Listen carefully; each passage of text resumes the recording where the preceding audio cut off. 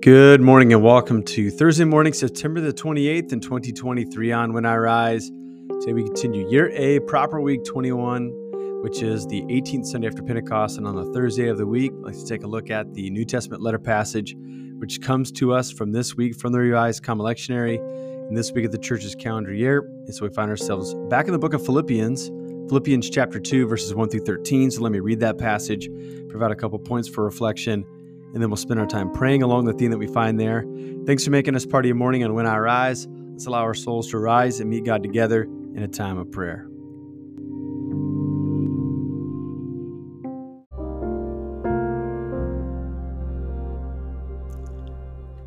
Philippians chapter 2, verses 1 through 13. Therefore, if you have any encouragement from being united with Christ, if any comfort from his love, if any common sharing in the Spirit, if any tenderness and compassion, then make my joy complete by being like-minded, having the same love, being in one spirit and of one mind. Do nothing out of selfish ambition or vain conceit. Rather, in humility, value others above yourselves, not looking to your own interests, but each of you to the interest of the others. In your relationships with one another, have the same mindset of Christ Jesus, who being in very nature God, did not consider equality with God something to be used to his own advantage. Rather, he made himself nothing by taking the very nature of a servant, being made in human likeness, and being found in appearance as a man. He humbled himself by becoming obedient to death, even death on a cross. Therefore God exalted him to the highest place and gave him the name that is above every name, that at the name of Jesus every knee should bow, in heaven and on earth and under the earth, and every tongue acknowledge that Jesus Christ is Lord, to the glory of God the Father. Therefore, my dear friends, as you've always obeyed, not only in my presence, but now much more in my absence, continue to work out your salvation with fear and trembling, for it is God who works in you to will and to act in order to fulfill his good purpose. This is the word of God for us.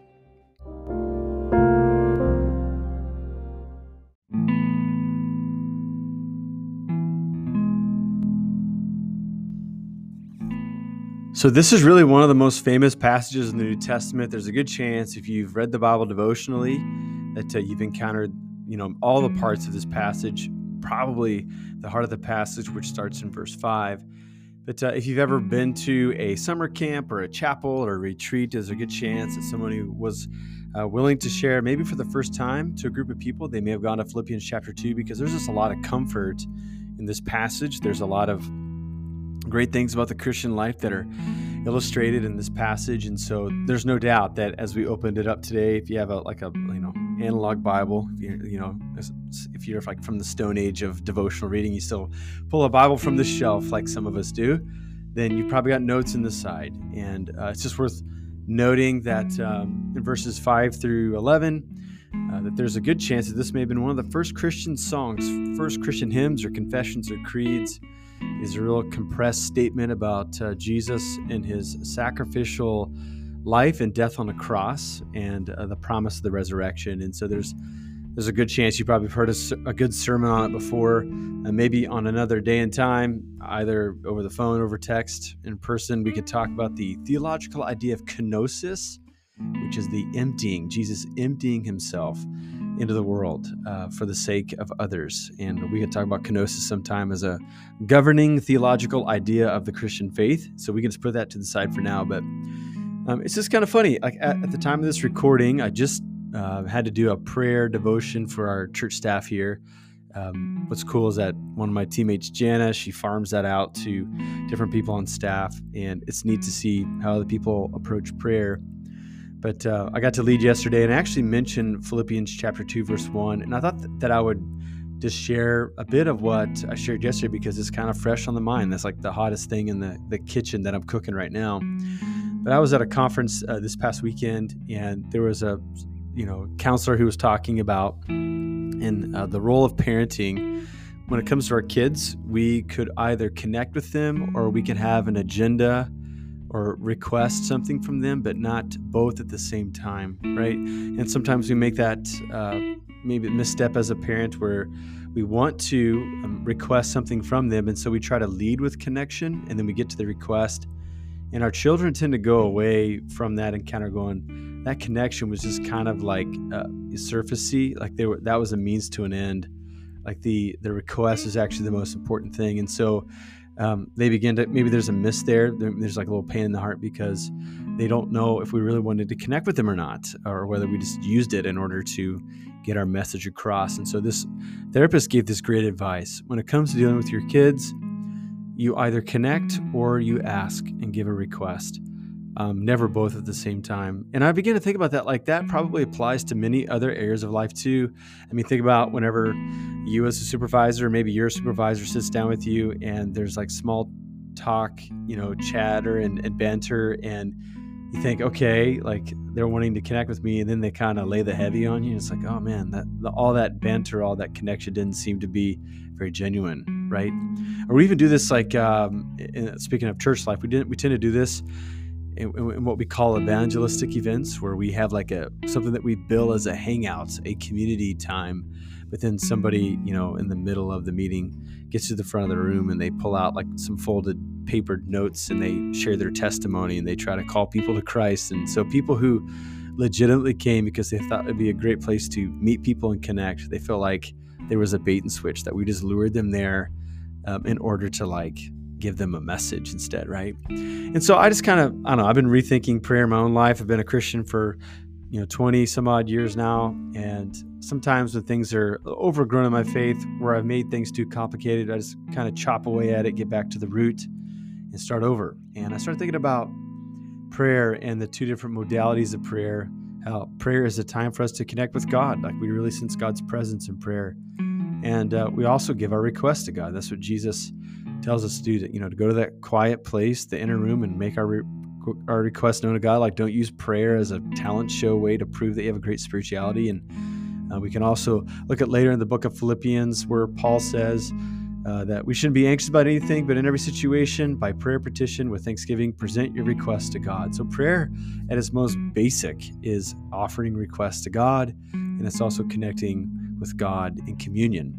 And so what I've done is I've got this piece of paper. One half says connect, and I fold it in half, and the other side says request. And so whenever I come to a time of prayer, I just make it known exactly what I'm here to do. There are times when I pray that I want to give requests to God. I've got requests like you have requests, things from my own life or my loved ones' lives, or requests that have been handed to me because of my role in ministry or in the community of faith. And so I make those requests to God, but I don't rush to those requests.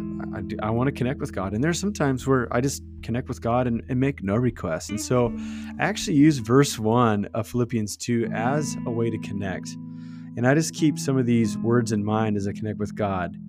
I just begin to say, God, I come to you because it's encouraging to do so. Here in this moment, I feel united with Christ. Right now, I know that I'm receiving your comfort because you're a good God.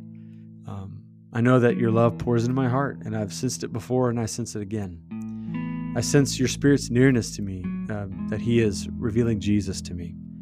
And in this moment of friendship with you, God, I feel tenderness and I feel compassion. Some of these other things that come from the first few verses of Philippians 2. And so I just kind of give that to you as something to try, that before we lob requests at God, before we hurry to making our appeals to God, what if we connect with Him? And maybe just your very next prayer time, say, I'm not going to give any request to God, because our relationship is more than just me offering requests to Him. Now, let's just be honest. God loves our prayers. He loves our requests. He wants to conform them to His will. Like, He's a good God. He wants to give good gifts to us.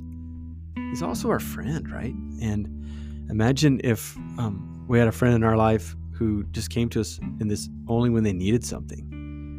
I think that we would probably not think much of that friendship. But the friend who's there to connect with us, who can have a boring conversation with us, and it's still a noteworthy thing from the day. Like, that's the good stuff of friendship, right? In community. So here's going to be my ask, is that as we go to a time of prayer with God, I'll pray here in the next segment, and maybe you have a few more minutes to spend. Just spend some time with Philippians 2:1 open, either on your phone or a Bible on your lap. Just look at some of these words, some of these responses, some of these experiences that we have with God. And don't ask anything. Just sit there and reflect on how these things are true, because you and I have friendship with God. So with those things in mind, let's spend some time praying to our God this morning.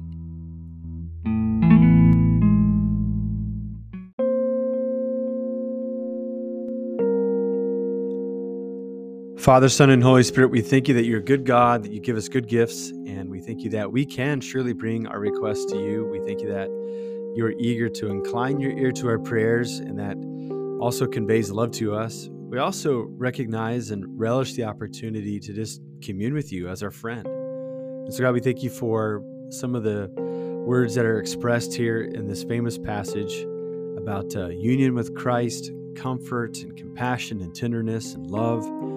So as we think about those things, we immediately think of you, and we think of how you've been present in our life. And so in the next few minutes in front of us, God, we vow to make no request to you, even though you would take them.